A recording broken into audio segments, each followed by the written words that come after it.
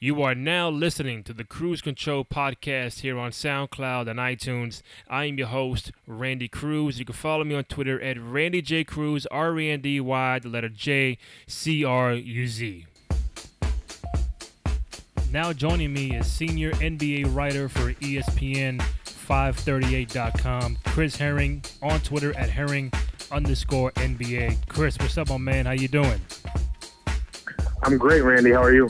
Doing good, man. Can't complain. The weather has been holding up here in New York until November. It's about 70s, mid 60s here. I don't know how it is in Chicago, but right now it still feels kind of like summer around here, man. It's getting cold here. My girlfriend dragged me to Fright Fest at Six Flags Great America last weekend and went out there, and I thought I was all manly and warm, and got out there. I was wearing, I think, a hoodie and two thermals underneath that, and was freezing like the whole time. She was like, "Let's go on this ride," and I was like, "All right, cool." Kept looking at the watch to figure out what time we could get out of there because it was cold. And so these last couple of days, it's definitely been weather where you don't look out of place if you're wearing a coat. I'll put it that way. It's getting cold. Okay, so we had Hoodie Herring out there. Oh, all the time. I don't. So I have this theory, not a real one, but I don't believe in umbrellas. I don't use umbrellas. I don't own an umbrella. All I do is wear hoodies when it looks like there's a threat of rain. Or in some cases, snow. I mean, obviously wear a coat, but I've went through so many umbrellas in New York and buying them from people on the street, buying them from a CVS. I want to say every now and then I bought one from like a nice place or, a nice upscale umbrella that costs you $30, $40, but I just lose them too easily. I run out of places really quickly, and I lose stuff too easily. I mean, I'm liable to leave my computer, my laptop, anything, backpack, you name it. I probably left it the other day. I was at a Milwaukee Bucks game for work and left my computer plug in the outlet, and so I leave everything everywhere. So umbrellas are just a bad investment for me. So I just normally, if I think it looks like it might rain, I also don't check the weather very much. I just kind of will look outside, out the window, and I'm like, oh, it looks overcast. I'm going to wear a hoodie. And actually, Phil Jackson at one point called me out for it during Summer League because it was overcast in Las Vegas that day. I decided to put on a hoodie because that's how I judge whether I'm going to, I think it might rain or not. It was 110 degrees, though. So Phil Jackson was like, were you worried that it might snow here in Las Vegas with 110-degree weather? And I was like, Phil just roasted me. So, yeah, at some point, maybe I'll start actually looking at the weather forecast and get an umbrella and be an adult.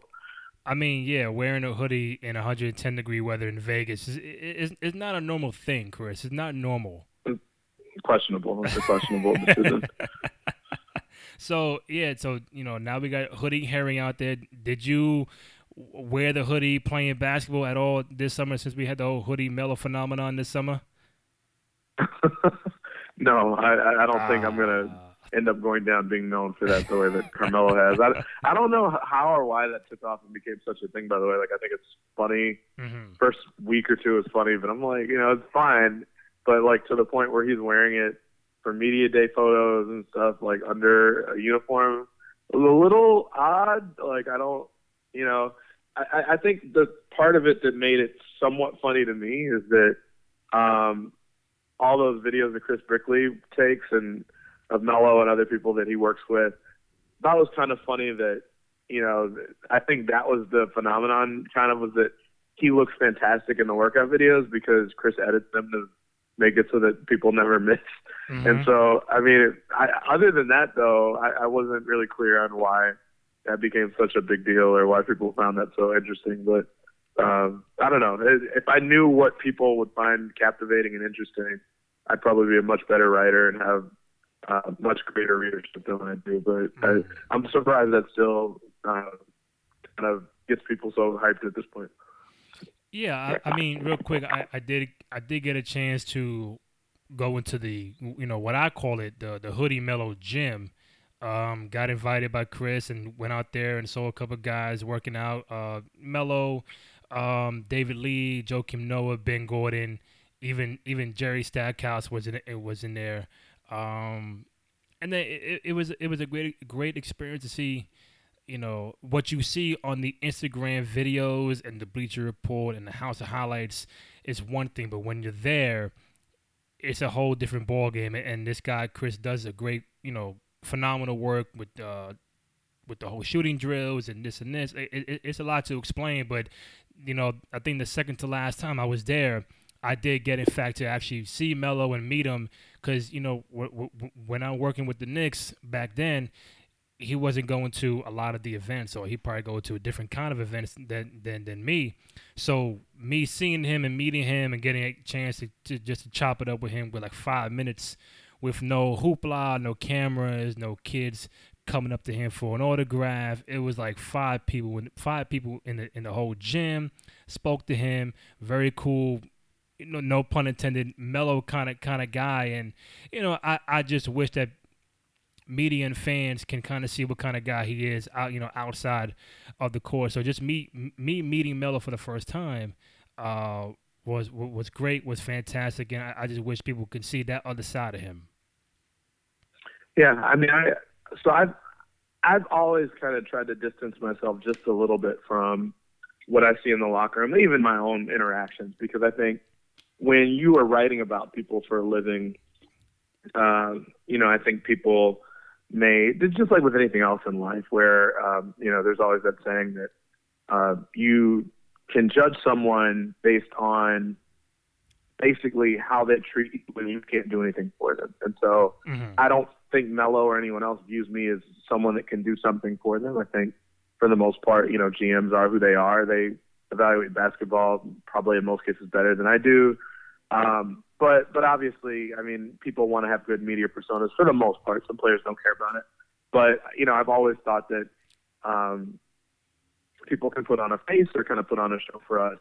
I mean, I've had private moments with Carmelo, having dinner with him, one-on-one sit-downs with him, just, times where we just talk in the locker room and stuff. I've always found him to be very fun to talk to, right, very polite to talk to.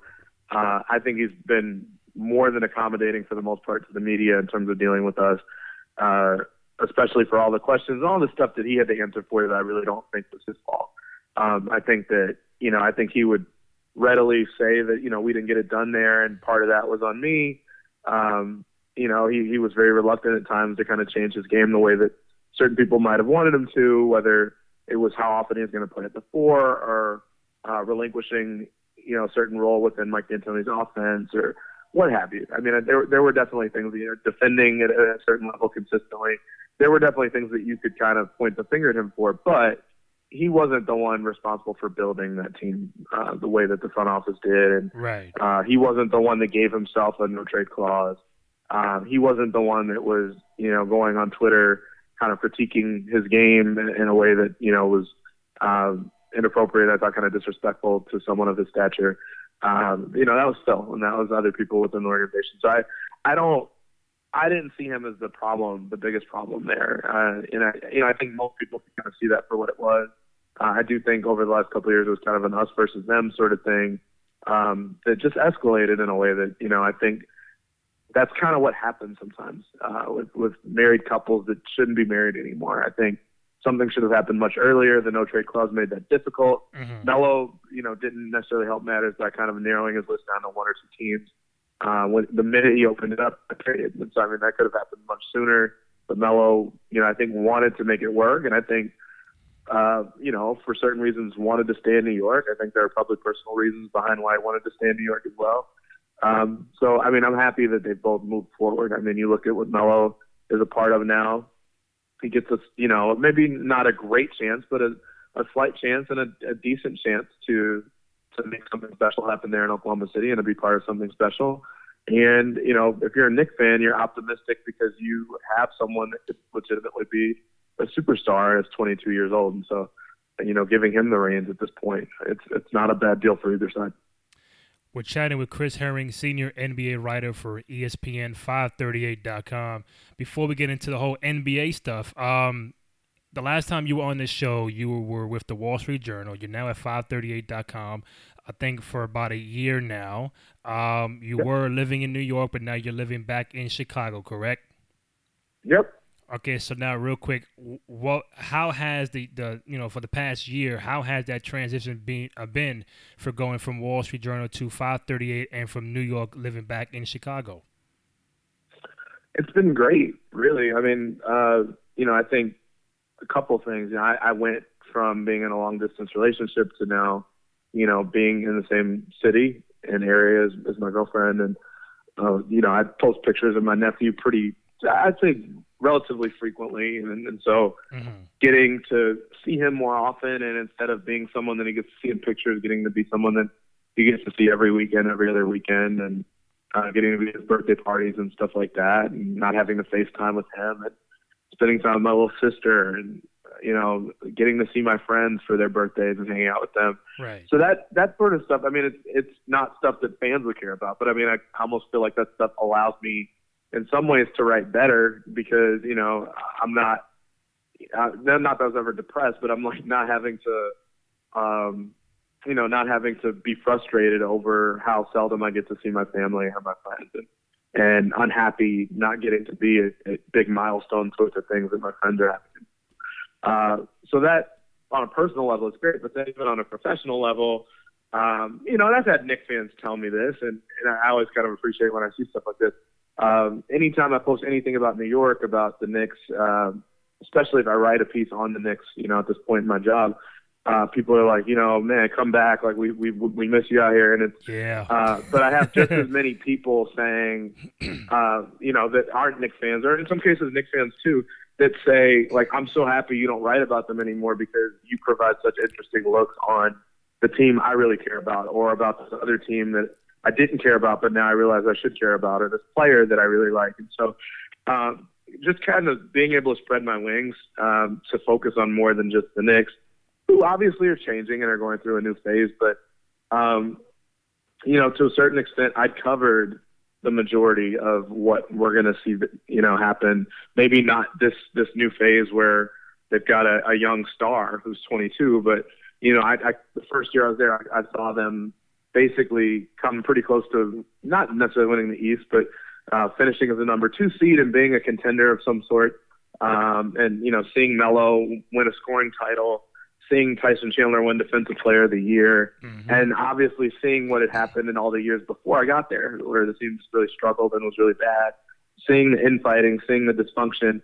I saw all that stuff up close. And so after a while, you got to go through cycles, realize, am I going to get an opportunity to kind of cover something different?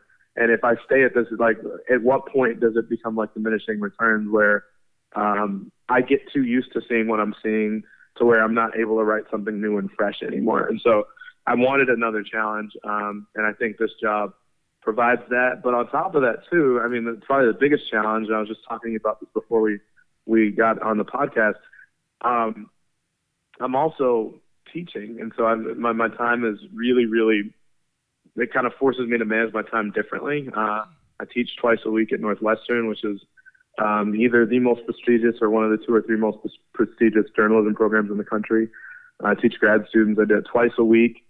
And so that's a huge challenge for me. And that's something that, when you talk about Chicago versus New York, I probably wouldn't have that opportunity on the table. Definitely not at Northwestern, but maybe anywhere if I was still back in New York. And so it's awesome to be able to do that, and, to be able to do that at age 30 and dealing with students in some cases that are older than I am, to be able to teach them and, hear from them and to see them get jobs, and the fulfillment that you get, watching someone that you've worked closely with land a job, or, writing in a style that you've kind of helped them to create. It's just an awesome feeling. And I think kind of goes even beyond, in some ways, what I do in my own writing. Now, you did mention a few things, New York versus Chicago, which I will get to in a second. But you mentioned about, different challenges, spreading your wings out. One thing that I've been able to see and notice is that, correct me if I'm wrong, but now you're part of the Lab podcast on 538.com, right? Yes. Okay, so now you're like the host, right? So yes and no. It's strange to kind of lay it out, but basically we basically have 2 versions of it. We have one where every Wednesday, me Kyle Wagner, Neil Payne, basically three of us that write about basketball, the three of us that do write about basketball for 538. We podcast together, and we kind of talk about the issues from week to week in the league, and, you know, we try to pull out kind of the big story or something that's been a big story that week, or a team that's played really well, players played really well. Right. We actually talked about KP today, and that should be out either later tonight or first thing tomorrow. And we do that. We talk about something that is kind of like a smaller sample size issue that we're interested to see whether that will hold up statistically or trend-wise. And Neil hosts that one, and then me and Kyle are kind of the two experts or analysts. And then the other thing I do that this has kind of involved me spreading my wings more is from time to time when I get opportunities to, we'll make trips around the country to talk about stuff with someone one-on-one. And so my first one that I recorded was Lakers owner Jeannie Buss. I just recently interviewed Hornets GM Rich Cho. And so I'm going to do more of those throughout the year where I just kind of will sit down, you know, fly across the country, basically have lunch with somebody and just kind of talk about their team or the different elements of someone's team with them. And those I do one-on-one. And that's something that I obviously did not do at the Wall Street Journal as far as podcasting. You know, it's a fun opportunity to kind of be trusted with that. I know a lot of people have podcasts, but, you know, to do that on top of everything else I'm doing, it's really challenging to find the time. I'm also realizing how challenging it is to ask really good questions as an interviewer and to, you know, find a way to make a conversation interesting to everybody else.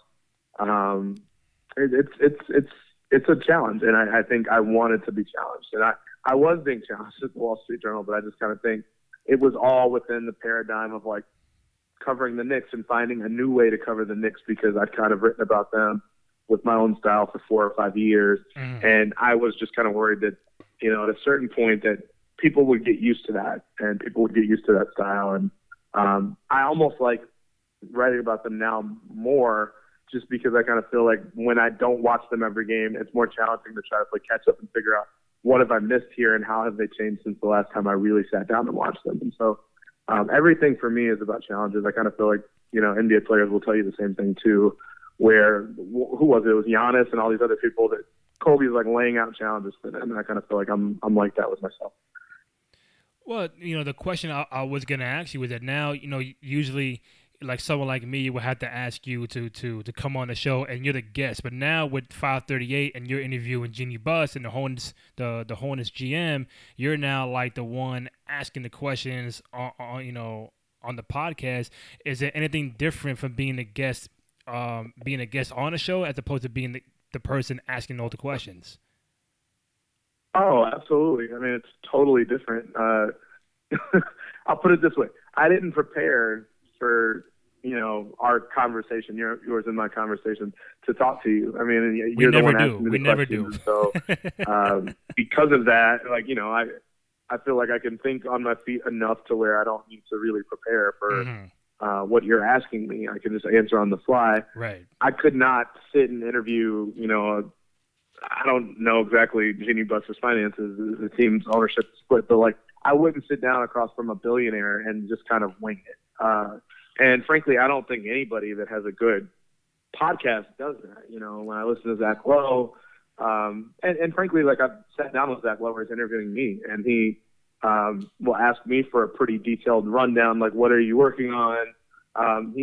What I like about him, the other thing is that he generally tries to sit down and interview people that have just kind of put out a really lengthy piece of work, whether it's a book or if it is a long story, feature story someone's worked on. He likes to draw attention to that and likes to try to credit people where it's due. And so he has done his homework. He's read those pieces. He's analyzed whatever they were watching. You know, he obviously watches the games as closely as anybody, if not closer than anybody. And he has like a laundry list of things that he's prepared to ask and then can't even get to by the end of the interview because we kind of can delve so deeply into those issues. So it's much different. You know, I spend hours, probably just as long, preparing interview questions for people as I do in writing stories and researching stories because I'm trying to look at what they've been asked before, what sorts of reactions they got from those questions when they were asked the things before. I listen to the previous podcasts that they've done. I try to put it within the context of what's happening in the news. So, asking Jeannie Buss about the tampering fine that the Lakers got, but also what it's like to have a president, a team president that is so wealthy like Magic is that he can just offer to pay the $500,000 fine by himself out of his own pocket. So, things that are lighthearted, things that are more serious in tone. And I think, balancing that out is difficult too, to make sure that the conversation has a flow to it. And it's not just all these haymakers right out of the gate, but also not just these softball questions for the whole interview. So it's a really big challenge for me. Maybe it's something that has come more naturally to other people.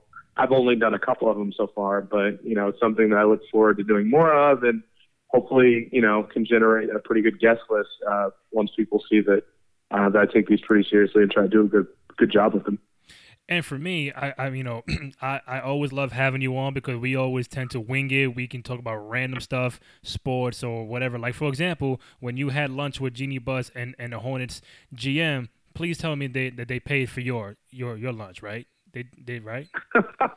They did, but I mean, honestly, if they hadn't, wow. I'll put it this: you're big time. I could have covered it through work. Actually, it's actually a very good practice to cover lunch for people like that, just so that, not to say that if I buy someone that their team makes millions and millions of dollars a year lunch, I don't think they're going to look at it as me giving them favorable coverage forever. But the idea that a journalist would pay for lunch for the interview subject, that's standard and traditional, I guess. Just so, more than anything, like, I guess we technically could be influenced by the idea of them buying us lunch, but I'm coming all the way out there to fly out to where they play or where they practice and stuff. And so I think it's just their way of kind of returning the favor and kind of showing me around their city. But they pay for lunch. So before we get into this whole NBA talk, one more thing. You did mention New York versus Chicago, and it's so crazy, it's so random that I actually wrote something down before I even called you up regarding New York and Chicago. As far as the sports landscape, I know you're big, you're Chicago native. I have no idea what the Bulls are doing. They're rebuilding. The Cubs, they made it to the LCS. They won the World Series last year. The White Sox, no playoffs. I don't watch hockey, so I have no idea what the Blackhawks are doing. Chicago Bears, they got to have a new quarterback in Trubisky. Over here in New York, Yankees one game away from the World Series. The Giants are just free falling. Everybody's getting hurt on their roster. The Jets have been surprisingly better than the Giants, and of course the Knicks are at 500 here in November. Which sports landscape is heading more in the right direction, New York or Chicago, Chris? I don't know, honestly. They're probably about even. Is probably the best way to put it. I will be totally transparent here.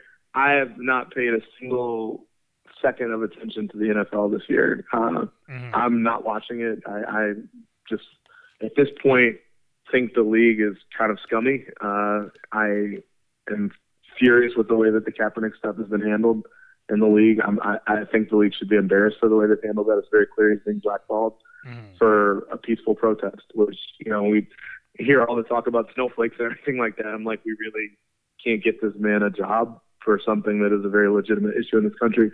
So I haven't paid as much attention to that. I haven't paid any attention to that. But when I think about the other stuff, it's tough to judge it just on how a team finishes. We talk about what the Knicks are doing and what a lot of people thought the Jets were doing in terms of tanking this season, but that's, kind of what got the Cubs in position to win a World Series. It took a while, but that's how it worked with them. A lot of people, a lot of smart baseball analysts and stuff think the White Sox are on the exact same path the Cubs are on. It's also the same path that the Astros took. And so, I think a couple of years from now, we could very well be looking at a White Sox team that will get back to the World Series. What would it be, 10, 12 years removed from when they last won their World Series. So, I think they're probably headed in the right direction, even if the progress is slow. I think the Bulls are very far away from doing anything anytime soon. Markkanen actually looks pretty good. Yeah. And I think had double-doubles in his first, 4 games or something like that. He's impressed different people. LeBron said he was impressed by the guy. But that said, that organization is just real dysfunctional. And Even now, even if Markkanen turns out to be a very good player, would still say that the Bulls could have gotten more out of that deal when they dealt away Butler. I think at a bare minimum, they shouldn't have traded their own pick in that deal. They shouldn't have probably sold their pick that Jordan Bell was involved in, since he looks like he's going to be a productive player for the best team in the league. So we'll see what happens with them. But I mean, I'm reluctant to say that Chicago is the city that is more on the up and up in terms of sports, because you do still have the Yankees. I mean, I just kind of feel like all feels right with the world, with at least 2/3 of the city when the Yankees are playing well. And the fact that they were this close to winning a World Series and what a lot of people deemed as a rebuilding year. And so that's positive for them. And then even for the other part of town with the Mets, I think fans can at least be happy in some cases because they have replaced Terry Collins. And so I think a lot of people felt like that was overdue, which on some levels is a little crazy given that they were just in the World Series a couple years ago too. But stuff changes really quickly in sports. And so, I mean, it's hard to really take one season, even 2 seasons, with any team or any group of teams and really say that, this team looks like they're finally doing it the right way or that they're on the right path, because stuff can change very quickly. I'm sure people were excited about the Giants this year, and then Odell Beckham gets hurt, and then, you kind of have what you have there with the Giants this season. And, of course, the Knicks, we have someone here at 7-3, averaging 30 points a game, 30-plus in the first five out of the first 6 games. Again, no Melo, no Phil Jackson. Jeff Hornacek gets a clean slate of running his own offense, and there's different players. Noah's still out with the whole suspension. They did get Cantor and McDermott for Melo. Still trying to figure out the point guard spot. Frank Ntilikina just came back from an injury. But what I know it's very early, but what you've been able to see from KP, are you surprised, or are you more like an awe or wow? Like, this is what this guy is capable of doing in his 3rd year, and he's only 22 years old. 21, whatever he is. 22, yeah. 22. I mean, it's a little bit of both. I mean, I'm definitely surprised. If I was in awe, I guess I would still be surprised by what he's doing. I didn't expect it to happen this quickly. Now it's still early, but I remember this about the first year I covered him, or the second year. I felt like he had a lot of games where he had 16, 17 points first quarter and a half, 2 quarters, and then would just kind of slow down. It was almost like someone that ran a marathon or like a long distance race too quickly and then just ran out of gas. He would always, and I tweeted about this last year, he would always start games with like 21, 22 points through the first 3 quarters, and then would somehow never hit 30. And I always thought that was really strange. You take a step back and you realize that some of the time it's because the defense tightens up on him. Sometimes he just gets cold. But more often than not, and this frustrated fans left and right, I feel like he actually could have gotten there, but then the team stopped passing him the ball. Everything had to go through Melo. It kind of felt like the Fresh Prince offense where, pass it to Will sort of thing, where Carmelo had to touch the ball. And then obviously they had Derrick Rose last year. If you think back to the year before that, I think they had Aaron Aflalo. And so there were other guys that kind of could take that number one role for a quarter. And KP would go 7, 8 possessions without touching the ball, even though he was the team's leading scorer at the time of that point in the game. And so it's been nice to not have to do the what if with KP at this point. Not what if he was the lone option. What if Carmelo weren't out there? And just to see what it's like for him, where he can be the number one option whenever he's in the game instead of just being when Melo's on the bench. And so I'm definitely impressed. I think he'll probably slow down from this at least a little bit. I don't think it's sustainable to score 30, 5 out of 6 games for the rest of the season, 5 out of every 6 games. But, there's some stuff that's sustainable here. He is no longer kind of wondering when it's going to be his opportunity to touch the ball. There's not real hesitation anymore in what he's doing. I kind of feel like second, third, fourth year guys, there normally is that hesitation. I feel like we've finally seen Giannis kind of work through that kink as well, where he kind of knows what he wants to do with the ball instead of kind of wondering, is it right for me to take a shot here? And maybe some of that is Melo not being there anymore, just the ability to kind of go when he gets the ball and go when he touches the ball. And, not worrying if it's going to prompt a benching or anything like that if he pulls up from 29, 30 feet. Uh, I think that confidence actually pays dividends quite a bit, the way you saw the other night against Denver. Now, Chris, a two-part question. What has surprised you so far early in the season with a team or a player? And two, new guys who are playing on their new team, like Melo with OKC, Butler on Minnesota, Kyrie in Boston, Russell with Brooklyn, even Dwight on Charlotte. Who from the new guys on a new team has surprised you for the better? Okay. Well, I'll answer the second one first. You're going to have to remind me what the first one was, because then I start thinking about your second question. Okay, no problem. I actually am kind of blown away by the guys that got traded to Indiana from Oklahoma City. Oladipo, Victor Oladipo, Domantas Sabonis. I mean, Oladipo is averaging like 25 games. I mean, it's kind of like, it feels like all these guys' stats are on steroids so far. I mean, KP, Giannis, we're talking about KP averaging 30. Yeah. Giannis was up around 40 for the first 4 or 5 games before he had a game where I think he finished with 28 or something like that. Mm-hmm. And so, I mean, we're talking about numbers that look, crazy for several people, but I'm not sure anything is crazier than the idea of looking up and seeing Victor Oladipo averaging 26 or D'Angelo Russell averaging 22 after the year he had in L.A., a rough year that he had in L.A., looking at Ben Simmons, putting up double-doubles, in some cases triple-doubles, averaging 20. I mean, these are some insane numbers we're seeing from guys that we either knew little about or are learning a lot more about now. And so,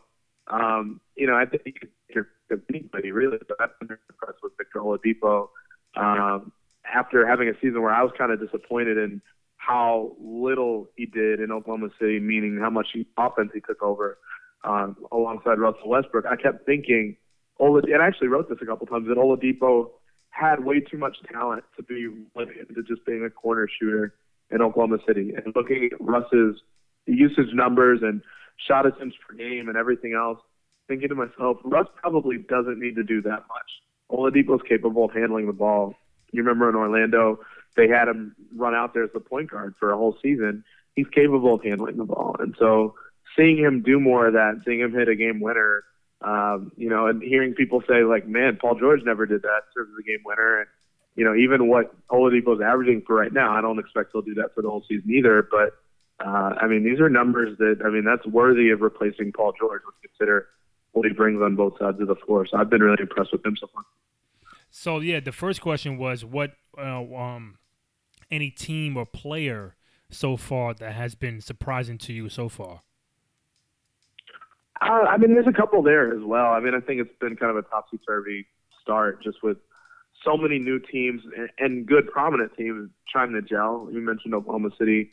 Cleveland is a good example of that as well. But, as a result of those teams starting slowly to some extent, you've seen Orlando, you've seen Pistons start out very high. You've seen Memphis start out with the best record in the West, which I definitely did not see that coming. I kind of felt like this would be a down year for them. A lot of people predicted them to miss the playoffs after losing Zach Randolph, after losing Tony Allen, kind of the heart and soul of that team in a lot of people's opinion. So I've been impressed by several teams, but I guess if I had to pick just one, maybe you could make an argument that the Pistons were going to be a playoff team, but I don't think many people did that with Orlando this year. You've had the East level out so much in terms of all the star players kind of going west, for the most part, with the exception of Gordon Hayward. Maybe it is just a situation where you've got teams trying to figure it out, like Cleveland and Boston to a certain extent, and the teams that stayed pretty, basically kept their continuity. Teams like Orlando, maybe a team like Charlotte takes advantage of this as well, that aren't trying to figure out as much on the fly in the first few weeks, and maybe they're benefiting from it. But Aaron Gordon has looked like a star. Finally they're playing the guy at his natural position, which is power forward, but he's added range to his shot this year and shot well from three. I don't think that will hold up either, but it's been good to see that. And, I've thought for a long time that Frank Vogel was a good coach. The first year was obviously rough for him, but maybe some elements of this are sustainable. Alfred Payton is out for them. It has been out. And so other guys have gotten more opportunities to kind of touch the ball. Vucevic Has averaged more than 28 games so far. Evan Fournier has 2, in addition to Aaron Gordon. So that's an interesting team. He's got a lot of young pieces on that team. You just hope that 1 or 2 of them pans out well. But they've been more interesting than I think a lot of people expected that they would be. Oh yeah, definitely. Because for me, I'm not preying on the downfall of the Warriors or the Cavaliers, but it does for me as a fan. I like the fact that other teams like the Magic and Indiana and Philadelphia are like again it's early, but they're in the mix. That right now Cleveland is not dominating the Eastern Conference, and Golden State is not doing they're not dominating currently the Western Conference, where you have like the Clippers up top, the Memphis, Minnesota doing their thing. If you look at it right now, freaking San Antonio is ninth in the Western Conference. OKC is eighth. So I think like the parity is getting closer. Again, Golden State can win 10 in a row tomorrow, and Cleveland can win 5 in a row tomorrow. Then we're back to square one. But I think for the time being, different teams out the norm are doing well. That hey, maybe it may not be so easy for Golden State and Cleveland down the road. Yeah, I mean, I still struggle to see how anyone really, really pushes Golden State, barring something happening. I've said for a while now that I think that Golden State would actually still have a chance even if Steph or KD got hurt. Now, not both, but if one of them got hurt, I think that somebody could challenge them. And I think that Golden State could still prevail potentially in a situation like that. That's how deep they are, how loaded they are. Cleveland, on the other hand, this has been a pretty ugly start for them. They've had games where they've just looked really bad. Obviously, the Knicks game was one of them. I think Knicks fans probably were just enjoying it for what it was. But, I mean, when you looked at the construction of that team, I think people figured that they might struggle out of the gate. I had kind of a prediction that I shared with coworkers and stuff. I felt like the Dwayne Wade starting at shooting guard thing would last very, very short. And lo and behold, it went for about a week before they switched that up. It seemed like it had already done a decent amount of damage. JR made it known that he was not happy about it, not thrilled with it at least. And, it seemed like to me that it wasn't really helping Wade or JR to have them in those roles. And so it may still take a while for JR to get off the ground. LeBron has said that he needed to get in better shape. Derrick Rose is adjusting and has already gotten hurt once there. They've gone back and forth on whether Tristan is a starter, whether Jay Crowder will start. Really, the only guys on that team that kind of can plan on what their roles are, to some extent, are LeBron and Kevin Love. And even with that, I mean, LeBron, because of the injury to Derrick Rose and the fact that Isaiah Thomas isn't there yet, getting Kay Felder away, I mean, he basically is their only point guard on some nights and has already run point guard and started there. And so even his role changes quite a bit, just considering that, yes, he can handle the ball, but it probably takes a lot more out of him. And, oh, by the way, he's doing it when he's admitting that he's not in his best shape just yet. And so it could be a tough road for Cleveland. I mean, I don't think anyone is ready to say that they're not going to get back to Eastern Conference and win and get to the finals again for what would it be, a seventh, eighth time with LeBron. But at the same time, this is a team that has a lot of kinks to work out. They have plenty of time to do it, but it's a team that I'm not really in love with at this moment. If this was a team without LeBron, I don't think many people would pick them to even make the playoffs. Maybe not even finish as one of the top 10 teams in the East. Both the Lakers and Philadelphia are both 3-4. What have you been able to see in life from what you see from Lonzo Ball and Ben Simmons, Chris? I mean, I'll put it this way: Ben Simmons looks like the real deal. Sometimes you see this from guys when they sit out that first year, and in Embiid's case, the first 2 years.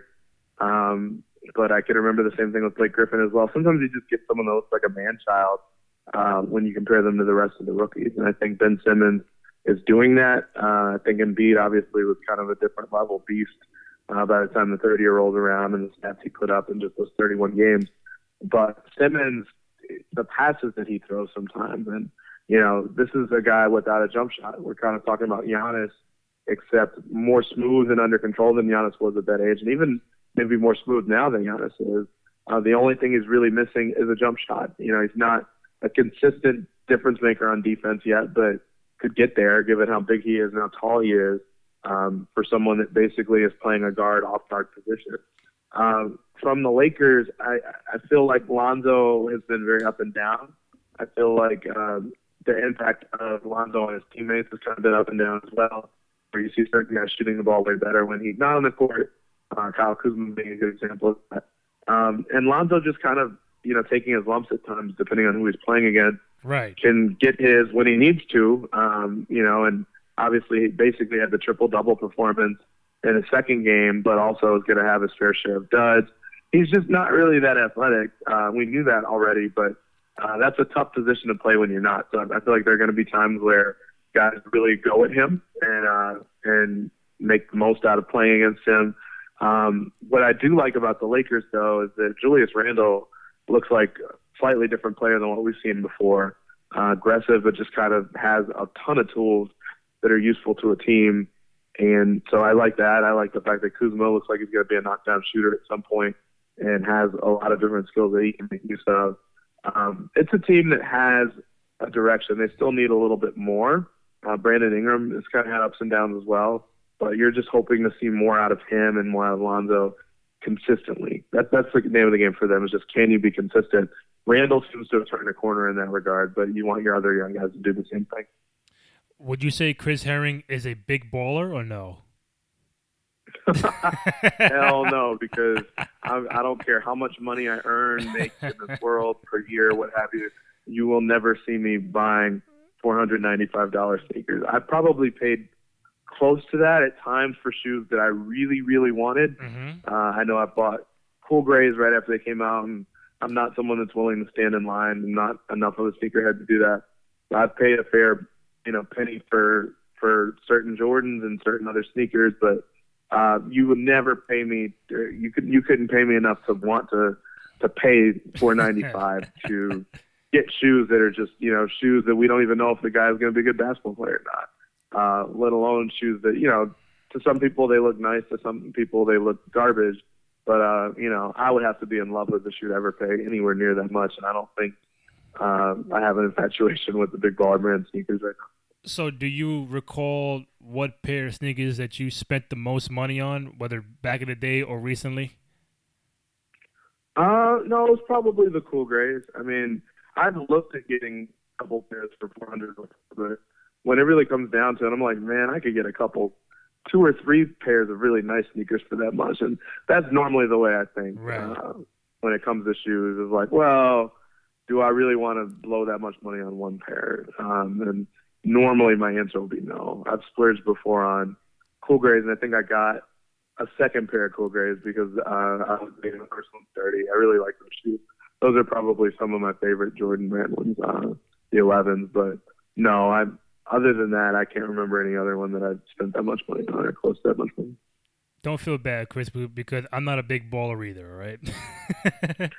I don't think many of us are. I mean, what did they say that 600 orders of the shoes or something like that? Maybe a little bit more, a little bit less that they had.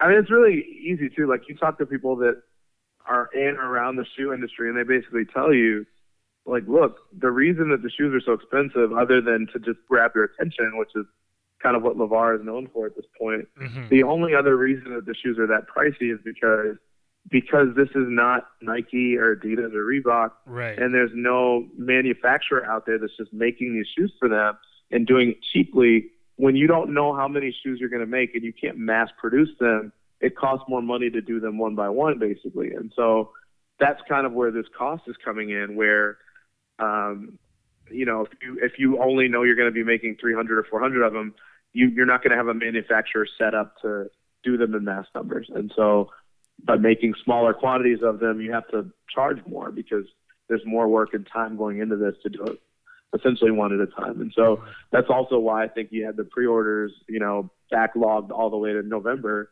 I don't even think the shoes have come out yet. We're almost 10 games into the season, and we still haven't even seen these shoes come out yet. I think it's going to be closer to Thanksgiving.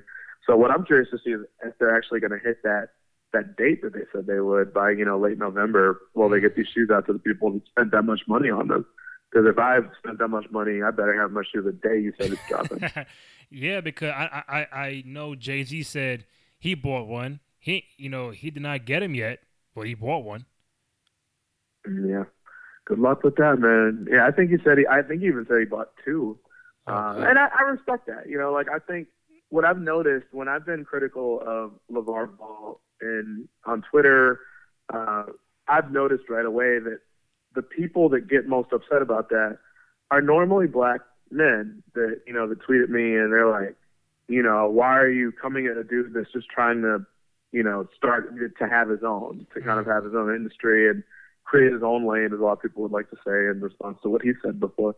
But that, it's really interesting, I think, with him, the racial divide that a lot of people feel like is there. And I think it's very clear that there is one.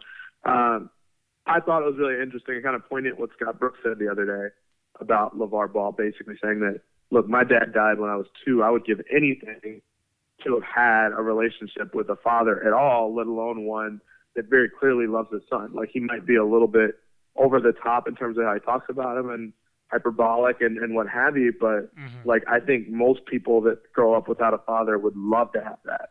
And so, I mean, that's some level of perspective that I don't think enough people are considering. I do wonder at times if there are elements of Lonzo's marketability that he's hurt. I still think Lonzo, if he's a star, there's nothing that will really hinder his ability to become one and his box office ability to be able to make the sort of money he could get. But I do wonder, when LeVar comes in and says, look, I'll give you all my sons as a package deal for $1 billion, for a shoe deal. I think Lonzo very likely would have gotten a deal from Nike or Adidas or anybody else had he not done that. Now, I don't know what that deal would have been for. It obviously wasn't going to be for $1 billion or anywhere near that much. But, that's the only thing sometimes I kind of cringe about. It's just, when you see a guy like Pat Beverly just bodying up Lonzo the whole game, is he making it tougher on his son in some ways because of all the attention? And I think the answer to that is definitely yes. My only other question is he hurting some of his money-making possibilities? And I think in some ways the answer might also be yes. He's also getting way more attention because of his dad, and so I'm sure there are benefits from that. But I'm curious to see what happens with the guy's career. I mean, the better player he is, the less maybe you'll need to hear from LeVar. And I'm hoping that he can kind of shut up some of the people that want to see him fail, because I don't think someone's dad being a loudmouth is a good reason to want to see somebody fail. I want these guys to do well, especially guys that come out as 19-year-olds. Want to see them fall flat on their face, especially when they have nothing to do with the criticisms that are being thrown their way. All right, Chris, one more before I get into some random stuff. I mentioned LA and Philly earlier with Ball and Simmons because Jahlil Okafor needs a new home. Philly don't want him. I don't know who would take him. They're not bringing him back with the 4th-year option. Don't know if they're going to try to trade him or just let him walk. I did mention LA because they could use Okafor. I don't know if they would want him or had to give up a lot to get him, but a guy like Okafor, what are some, in your mind, potential destinations that'll be best for him? Is it LA? Is it a team like Boston or a team that's not even in playoff contention? What do you think are the best landing spots for Jahlil Okafor?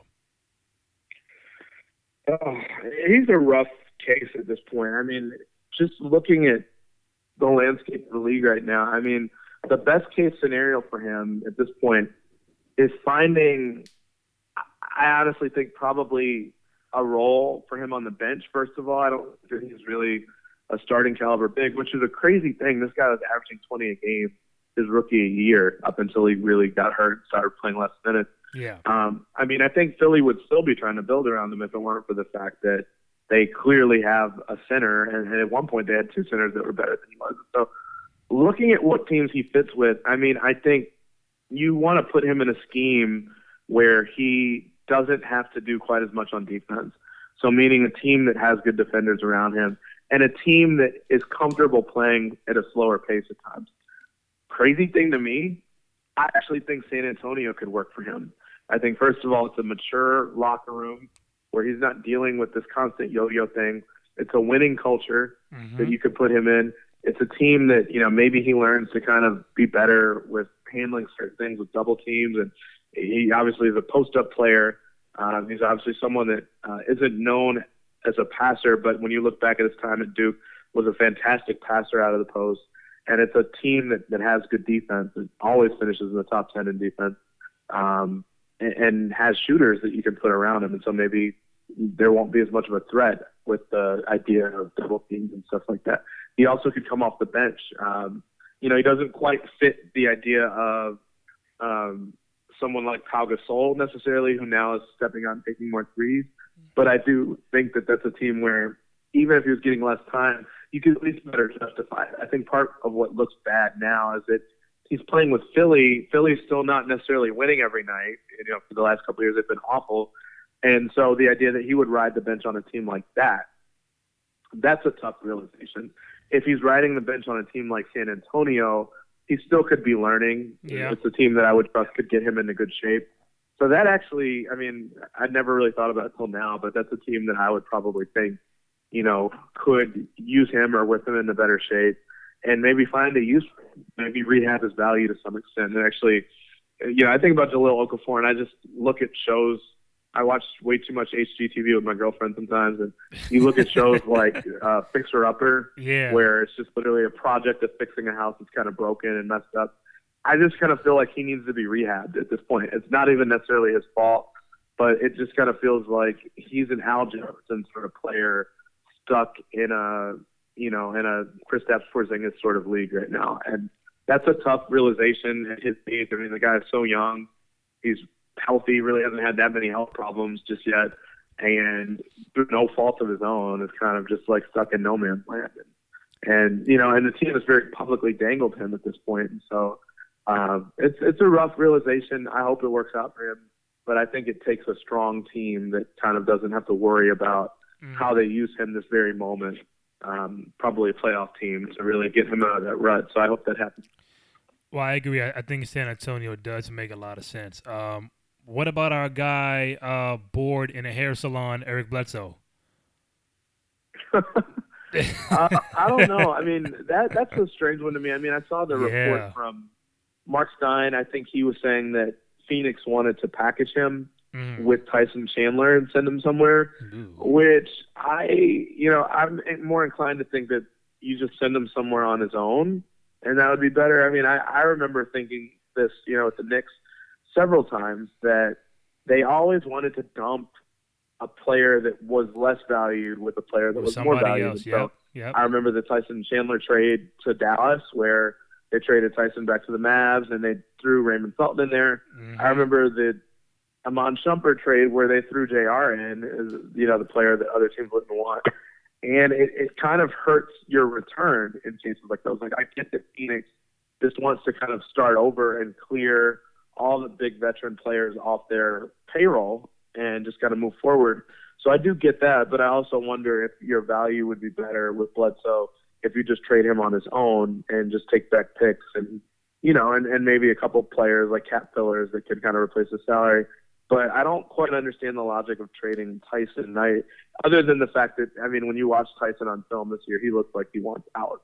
So I do get that, but you might not be able to orchestrate that trade at the same time. You might want to just trade them separately and find a separate deal for Tyson. But I don't know where Bledsoe goes. I think some people have brought up Milwaukee as a destination, needing another guy, a star-level player.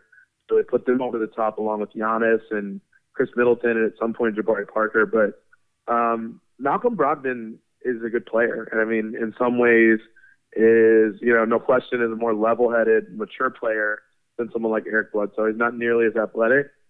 Bledsoe has more upside just in terms of like the sort of player he is from Brogdon, who's older for someone as inexperienced as he is in the NBA. But I just tend to think that Milwaukee wouldn't give up much to get that done because I think they trust Brogdon to play that role. I don't know where Bledsoe goes. The options are somewhat limited. Most teams have a point guard already, and the ones that don't, I don't know that they want someone that you'd have to get that's that old, that's been in the league for as long as Bledsoe has. And so that was kind of the Knicks' problem, is that I think they were interested to some extent, but that doesn't really make sense or add up with their timeline very well unless they're giving up almost nothing to get them. Yeah, because people on my timeline were, I guess, 50-50, 55-45 on something they heard that Phoenix wanted, to give up Bledsoe to get Frank and Willie, and some fans were like, no, we're not trading our future and our young guys for. Still Bledsoe is a very young guy at 27, but injuries and stuff like that. So, are you applauding the Knicks for not making that move, or did you kind of like think about it for a hot second? The Knicks should not be. I'll say this: the Knicks should not be applauded for not doing something dumb. I mean, Bledsoe is a perfectly fine player. I like him. Mm-hmm. I think his skill set is valuable. I think he still needs to improve as a jump shooter to be more consistent. But, I mean, the guy is so athletic. His arms are so long. I mean, he fits the NBA, today's NBA, very well in most ways. But his durability is a question. But he's also too old for what you want to do. I mean, we talk about Derrick Rose like he's 95. But, I mean, the main reason that we talk about Derrick Rose that way is because his injury history kind of makes him older than what he actually is on paper. Because Rose is only, 28, 29? Bledsoe is a little bit younger than that, but that's still too old for the rebuild that you're trying to really swing and connect on right now. Porzingis is 22. And so, I mean, you don't want to have a 5-6 year gap between your best player and your second best player. And so that's kind of the bigger key. I mean, it just wouldn't make sense to get off of one timeline and say, like, okay, we're finally rebuilding. We've rid ourselves of most of these guys on the roster. Now that Melo's gone, so let's rebuild. Let's do this the right way. And then, like, the fact that Knicks fans kind of reacted the way they did to the idea of him being on the trade block was kind of very much that kid in the candy store, or, the kid on the diet or a person on a diet who, that they're going to start eating healthy, and then the minute that someone waves anything fried in front of them, their head like almost pops out of the rest of their body because they're so intrigued by that food. And so, I think teams, the Knicks in particular, have to be patient here.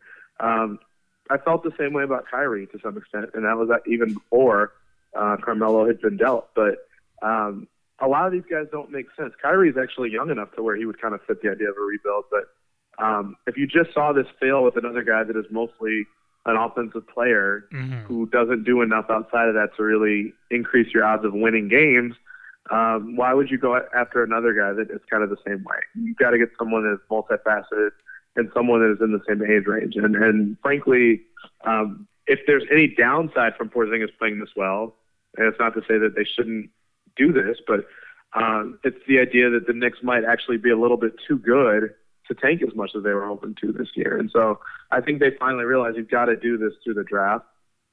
You hope you have your point guard of the future already in Frank Ntilikina, and you're hoping to be able to add to that through the draft and eventually maybe through free agency. But you've got to just take your time with this. It's not going to happen overnight, and it's not going to happen because a great trade just falls into their lap. Well, since you're a big music fan, the nickname for Frank here in New York is Nilmatic. I don't know if you knew that. Wow. Why do we have a nickname for him already? We don't even know. I don't know. We don't even know if I don't know. And I saw it a couple times, and like somebody had a picture of Frank with the of his face with the Queensbridge projects in the background. I'm like, oh my God, what's going on here? But they call him Nilmatic. He played like 3 games. Nilmatic. I feel like that's a New York thing that when I go to other cities and, every now and then, fan bases will have their nicknames and their kind of monikers for these guys. But I feel like it's like an immediate thing. It becomes a much bigger deal when a player goes off. I still remember when Porzingis had that string of games. I can't remember. It was like a 4-game string where he had 20 points in either all the games or, he had like 20 and 15 in one of them. He had a really big game against Houston. I do remember that.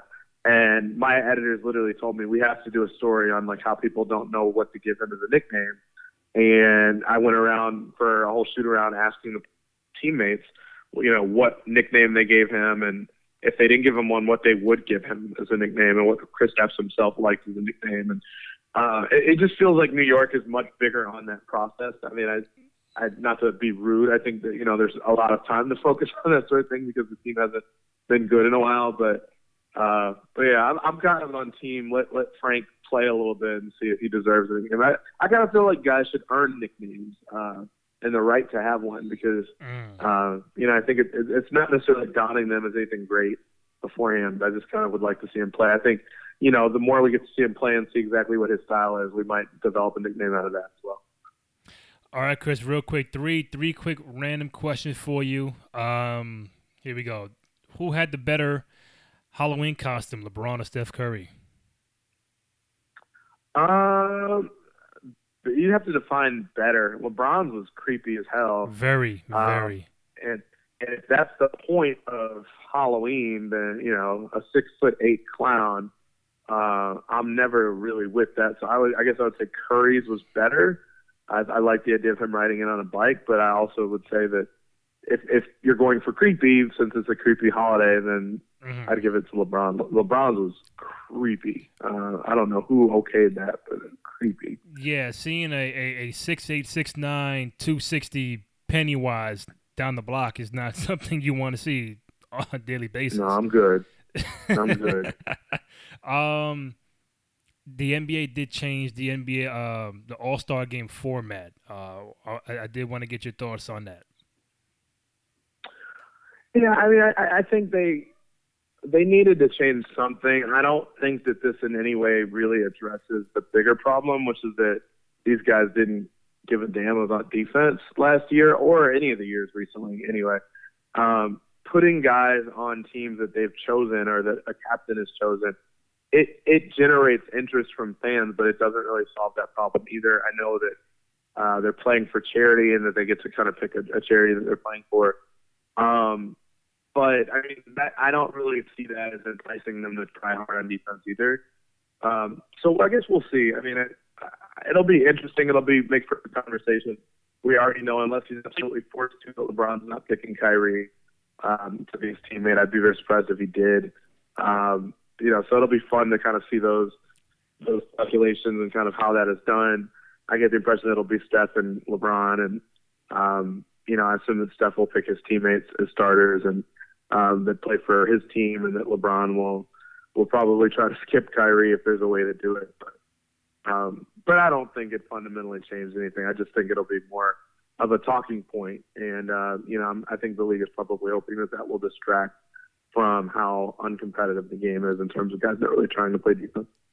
Yeah, I think part of the intrigue is to see, are these guys going to be very petty? Like you mentioned, if LeBron has the first pick, LeBron will be the leading vote getter for the East, and I think it'll come down to Curry and Durant for the West or for that team, and then we get to see who's petty. Is will LeBron pick Kyrie?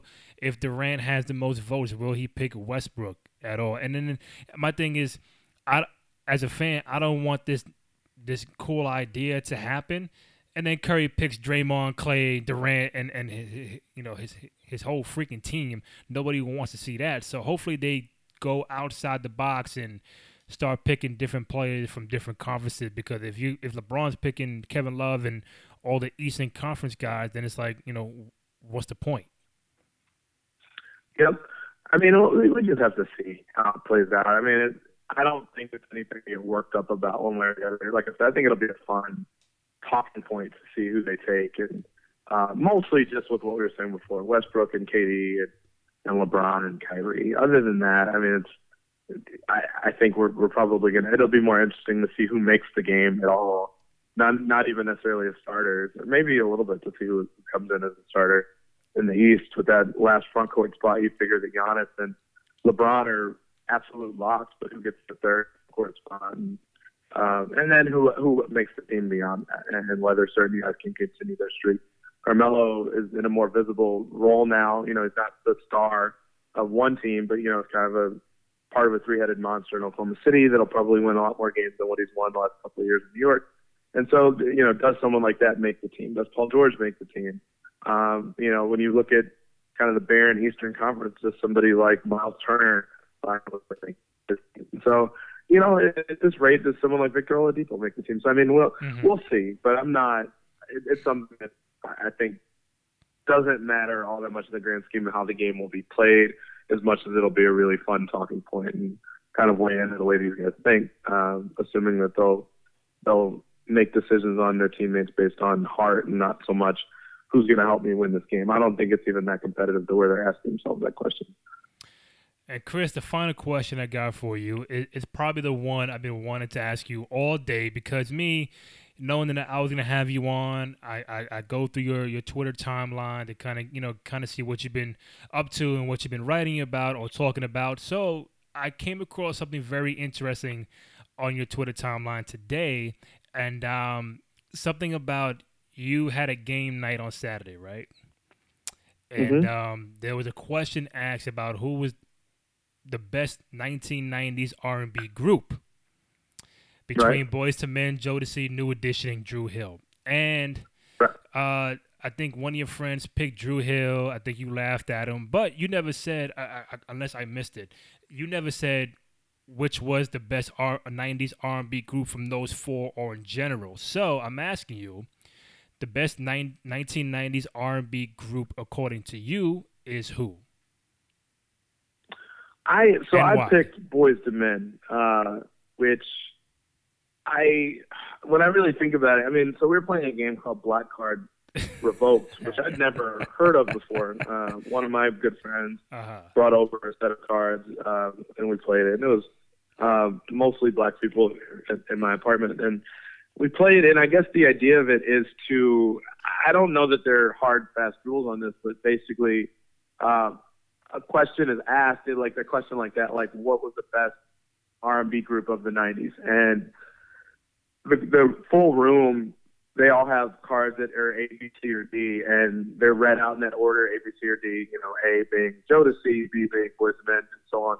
And I guess you can answer it one of two ways, either what you would consider to be the best group or what you think everybody else will answer. And then whoever gets the majority, that's the winning card. And then if you didn't pick that, then you don't get the point on that one. And so the winner, and we didn't really play from like a competitive standpoint, but the winner, at the end of the game is the person that has the highest point total that was in the majority the most times. And so I picked Boyz II Men. I mean, I figured that would be the most popular answer, but I also am someone that, I guess for the majority of my life, I like to sing and, has won competitions and stuff like that and singing vocal competitions. And so that was always kind of like my go-to. Like, I think their music was just the most easy listening. I think the other ones were a little bit before my time in terms of Jodeci, in terms of, Dru Hill, I guess, was kind of more my timeline as well. But New Edition was too old for me and like a little bit before my time. So Boyz II Men was kind of the first, I don't know if you'd call them a boy band R&B group, that I really listened to, where I kind of felt like I actually understood the lyrics and understood why people would like them and liked their music and everything and saw their videos.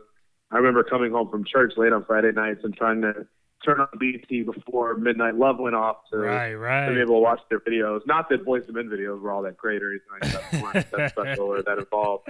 But, I mean, that was just music that I could kind of vibe to. And, right. And so, I mean, that was what I picked. I would still stick with that.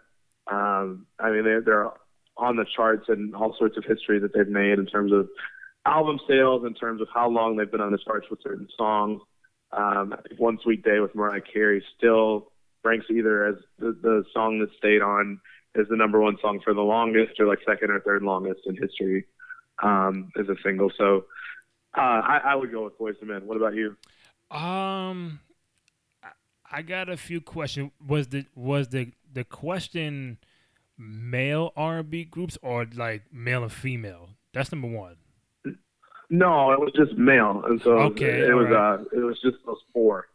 Those were the only options for that particular question. It was Boyz II Men, Jodeci, Dru Hill, or New Edition. Okay. Because obviously there were a lot of groups out there to be, up front. Of course. There's also BBD, 112, 2020 Tony, Blackstreet. So I guess whoever you're a fan of, but I guess if you're trying to answer longevity. Are the songs timeless now that you can play it right now and people just kind of dance and bop their heads? Album sales and impact. I would tend to agree with Boys to Men because damn near anything they put out, whether on their album or on a movie soundtrack, it was played ad nauseum because they were probably the most hottest and most popular group at that time. So for me, I would say Boyz II Men. There could be some competition with the Jodeci's and New Edition. I think New Edition is more late '80s, if I'm not mistaken. So if we talk about true 1990s, I think Boyz II Men would win that competition. But I mean, we can go we can go at it for days for the groups, for the female groups. Cause that was competitive too. Female R&B groups too, with SWV and Destiny's Child and Vogue. You know, people are gonna start fighting over these over these arguments, bro. Yep. No, we had that question come up too on the female side. A lot of people picked SWV, and TLC was one of the other ones that came up as well. Yeah. So, I mean, there's healthy debates to be had on both sides. I'd never played that game before. I thought it was fun, but it definitely kind of put us in the middle on a lot of them because it's like, well, is it more about what I like and what I think, or is it, you know, are you just supposed to answer a certain way because you think other people answer that way? And if you are trying to win the game, for instance, like you would probably never pick Dru Hill as the best R&B group from the 90s, male R&B group, just because you would know that the majority of people would not pick them. And so if it's just about winning the game. So that was kind of my one complaint with it. I thought it was fun, and it's kind of interesting to hear people's perspectives on it, but at the same time, you kind of knew deep down when you were going to get a point or when you weren't, based on, you know, assuming what other people would think or would vote. Yeah, I just think Dru Hill was more mid to late 90s for the whole duration of that decade, and Boyz II Men really had 1990 through, let's say, 96, 97. Like you said, the song with Mariah, I forgot what year that was, but I think that was pretty much late in the 90s or mid 90s. So I think they dominated that decade the most out of the Dru Hills, the Jodeci's, and the New Edition. So I mean, it's a great freaking game. I might play that sometime soon with my boys, but I think anytime you have that kind of debate that people can say, you know what, no, Chris, you're wrong. You know, Chris, you're bugging out. This guy's better. This female's better. I think anytime you have a debate and people just automatically pick one person or one group, that's not the best debate to have. So, I mean, you can even do the best male R&B singer of the 90s, and you're going to get a whole bunch of people. Same with the female side. So, I just thought that was very interesting to see on your timeline. I'm like, what else can I ask Chris besides NBA stuff and the normal stuff? And I said, boom, 1990s male R&B groups. There we go. That's what we're doing. Yeah, no, big in the vocal stuff. I posted something a couple of weeks ago that I think probably creeped out a couple people, but I had to give a keynote talk for, I was on a keynote panel at Northwestern talking to high school journalism students that, you know, are really passionate about journalism and want to go into it when they get to college, most of them seniors. And so they were asking us all sorts of questions around journalism. And one of the other panelists was a news anchor here in Chicago. And she basically said, you know, one of my cooler assignments over the last couple of years, I got to, you know, go with someone that was a really talented singer who was auditioning for American Idol, and then got to go to Hollywood with them when they made the show. And I just kind of in passing was like, oh, I auditioned for American Idol when I was, you know, a freshman in college. And, you know, I said it and my mic was like on enough to where the students heard it. Wow. And so one of them asked, like, wait a minute, you can sing? Like, we want to hear you sing. And I was like, oh, no, I'm not singing. And so they're like, please, like, sing. And I was like, no, we're like in the middle of a journalism channel. And so then the host of the whole thing, like the moderator, was like, Chris, we really like you to sing. I was like, oh, man. Maybe later. And so I didn't do it right then. But then, like, another 45 minutes went by, the panel ended. And then the very last the very last question that was asked was like, the moderator came back to what we talked about before. He's like, all right, Chris, now we're at the end. Now you can sing. Like, there's no other questions to be asked. So now can you sing for us? And so the kids like started to clap and like kind of egg me on to do it. And some of them were like at the door, getting ready to catch buses back to their schools, but they were like holding up their buses to hear me sing. Wow. It's pretty crazy. So I went ahead and did that, but it was creepy because when I auditioned for American Idol, I made it through one round. Oh, wow. And nice. then didn't make the next round. And so they asked me to sing, and all I could think to sing was what I auditioned with and made it through the first round with. And so it was an R. Kelly song, and I was like, oh my God, I'm singing R. Kelly. And so I did. And so I posted video of it. I didn't post video of it, but someone, there were actually a lot of people that took their phones out and like recorded it. And one of the people like tweeted the video at me after like the day of or the day after. And it was not to exaggerate it too much. I mean, it was I Believe I Can Fly. It was like 3 or 4 lines from that. Man, I would. So like the cleanest song he has. It wasn't anything raunchy or anything like that.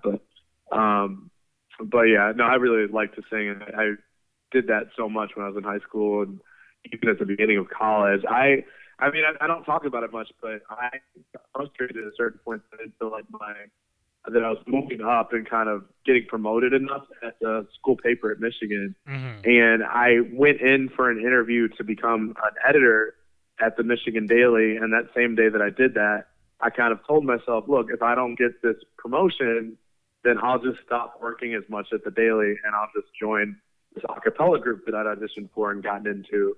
And so I was kind of on the fence about which one I would do, depending on what happened. And lo and behold, I got the editor's job, and so I just told the acapella group I wouldn't do it. But I was pretty passionate about singing. I don't think it would have gone anywhere, but I think I'm a better than average singer. I think I could say that pretty soon. Yeah, I was just gonna say I hope Chris did not sing "I Believe I Can Fly" because that was like the very typical graduation song in the late 1990s. I mean, it's not like you're singing, Ignition or I Wish or some other song, right? I mean, not even if it was about like the talent or how it sounded or anything. I think I Believe I Can Fly is probably one of the few songs you could do and safely say that you're not being a total creep with high schoolers. So I wouldn't have. I mean, I would have known better to not have done that. But I mean, the other thing is that when I auditioned, it was 2005, and so it was, I mean, granted, I Believe I Can Fly came out way before that, right. but the timeline on that, like a lot of the stuff that people know R. Kelly for now, I can't remember exactly when Ignition and all those songs came out, but I think they were a lot closer to then. So I don't know, but for either way, I mean, I was at that point, I was singing so much in church and other stuff like that it wouldn't have really crossed my mind of something raunchy for an audition. And I don't, I feel like I Believe I Can Fly, I think, is a tougher song vocally than a lot of his raunchier stuff anyway, and that was what I was trying to show on the audition. So yeah, I think I Believe I Can Fly, Happy People, and like Step in the Name of Love would have been like the good ones to sing in front of those people. Yeah, I agree with you. Anything else would have been bad and questionable for 16, 17-year-old kids. Before I let you go, Chris, how often do you do the podcast on 538, or how often does the podcast come out that people can kind of log on and kind of subscribe on iTunes and stuff like that? Sure, I appreciate that. It's called The Lab. It's actually kind of a continuation of a podcast we used to do. This one is just now totally NBA focused as opposed to being more broad with sports. The other one was called Hot Takedown, but we do The Lab once a week. It normally comes out either late Wednesday nights or early Thursday mornings. We record them Wednesday mornings for the most part. So like I said, the one that we're putting out now is pretty focused on KP and how quickly he's come around this year, and kind of looking at what it might say about his future and what the next steps are for him. And, the ones from me that are just me doing one-on-ones with Bus or, KP or someone of that stature, something like that, those are going to be just kind of sporadic when I can make the time to get out on a road trip and talk to somebody and, set up an interview, a longer 45-minute, hour-long sit-down with somebody. So those will be more sporadic. But if you subscribe to those, whether it's iTunes or something else, those will come through on the same feed, the ones that I'm doing. I think they call those slightly different things. I think they call those and one, the ones that I'm doing one-on-one. But as a whole, it's all under the Lab's umbrella, 538. Well, Chris, as always, first of all, Chris Herring is on Twitter at Herring_NBA, senior NBA writer for ESPN538.com. Always a pleasure having you on. You're doing big things in Chicago, 538. You're singing now. Got your own podcast. I know I'm forgetting something else, but damn, I just freaking had it. Teaching, that's all. Key things, but I would probably put the teaching higher up than the singing. I don't really know that I could say singing right now, but maybe if I'm asked to, I might. But that's about it. Bottom line is, you're doing great in Chicago. Always great to have you on. I do love your work. I'm pretty sure fans on your Twitter timeline still want you to come back to New York, which you're not. But as long as they continue to support you, that's always a great thing, man. No, and I appreciate that more than people could realize. It's a place that I miss, and still, I think I like it more coming in as a visitor, and who knows? I think even this weekend I may try to make it out to a game. So we'll see, but I appreciate all the support. It means the world to me. No problem. Chris Herring _NBA, ESPN538.com. Thank you, man. I appreciate it. Thanks, man. Appreciate it. All right, man. Take it easy. All right. Be easy, man. Take care. All right. Thank you for having me on, so I appreciate that. No problem. Anytime. All right. Be good.